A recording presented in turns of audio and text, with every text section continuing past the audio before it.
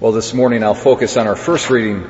We continue to go through the Acts of the Apostles, which is, as I said before, a very fun book. There's lots of stories of miracles, and we see success after success of the promulgation of the gospel of Jesus Christ. And yet again, the power of Easter being displayed in the community of believers in the church. It says they were of one heart and one mind. No one claimed that any possession was his own. They had everything in common. So they lived, this is really, in a lot of ways, the beginning of religious life. What we're looking at right here in the book of Acts. With great power, the apostles bore witness to the resurrection of Jesus. There was no needy person among them. All who owned property would sell the property, bring the proceeds of the sale, put it at the feet of the apostles. The apostles were the kind of like the leaders of the religious community, if you will, in Jerusalem. And very appropriately enough, also today we commemorate the Saint Vincent Ferrer, who was a remarkable saint. Every once in a while, a saint comes along who's a miracle worker, and some saints might be holier than others, and they don't necessarily work miracles. The most important thing is holiness.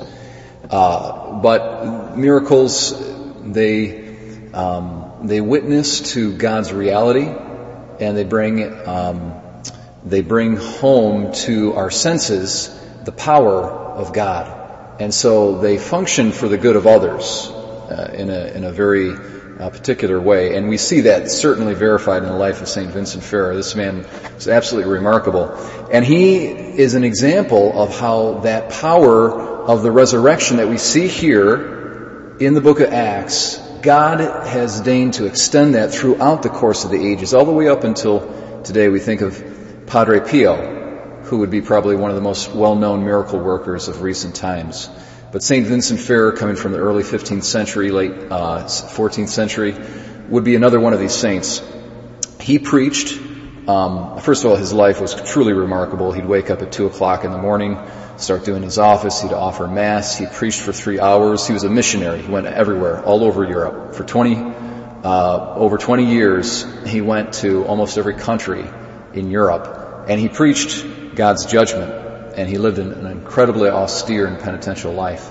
As I said, he'd get up very early, he'd do his office, he'd offer Mass, he'd preach for 3 hours. Around noon, he'd eat just one meal a day.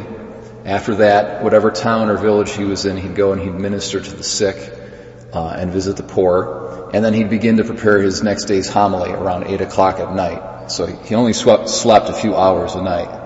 And he was kind of like a rock star, if you will, of the Middle Ages, because he had kind of like these groupies that followed him all over Europe, wherever he went. And he had upwards of 10,000 people that would follow him all around Europe.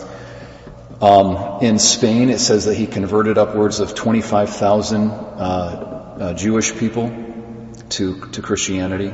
And then he was actually even invited into different Islamic territories, and he converted Muslims as well through his preaching and the testimony of his life. So again, we see the power of Christ's resurrection that is here in the book of Acts. With great power, the apostles bore witness to the resurrection of Jesus.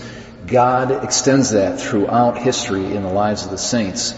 And the most amazing thing about St. Vincent Ferrer is that he was Spanish, and he only spoke one language. He probably spoke Latin too, but he only spoke one vernacular tongue, his mother tongue. It was a form of Spanish. But he preached in Ireland, Scotland, England, Germany, Italy, Aragon, Castile, France. When he preached, people heard him speaking in their own native language. That was a common occurrence.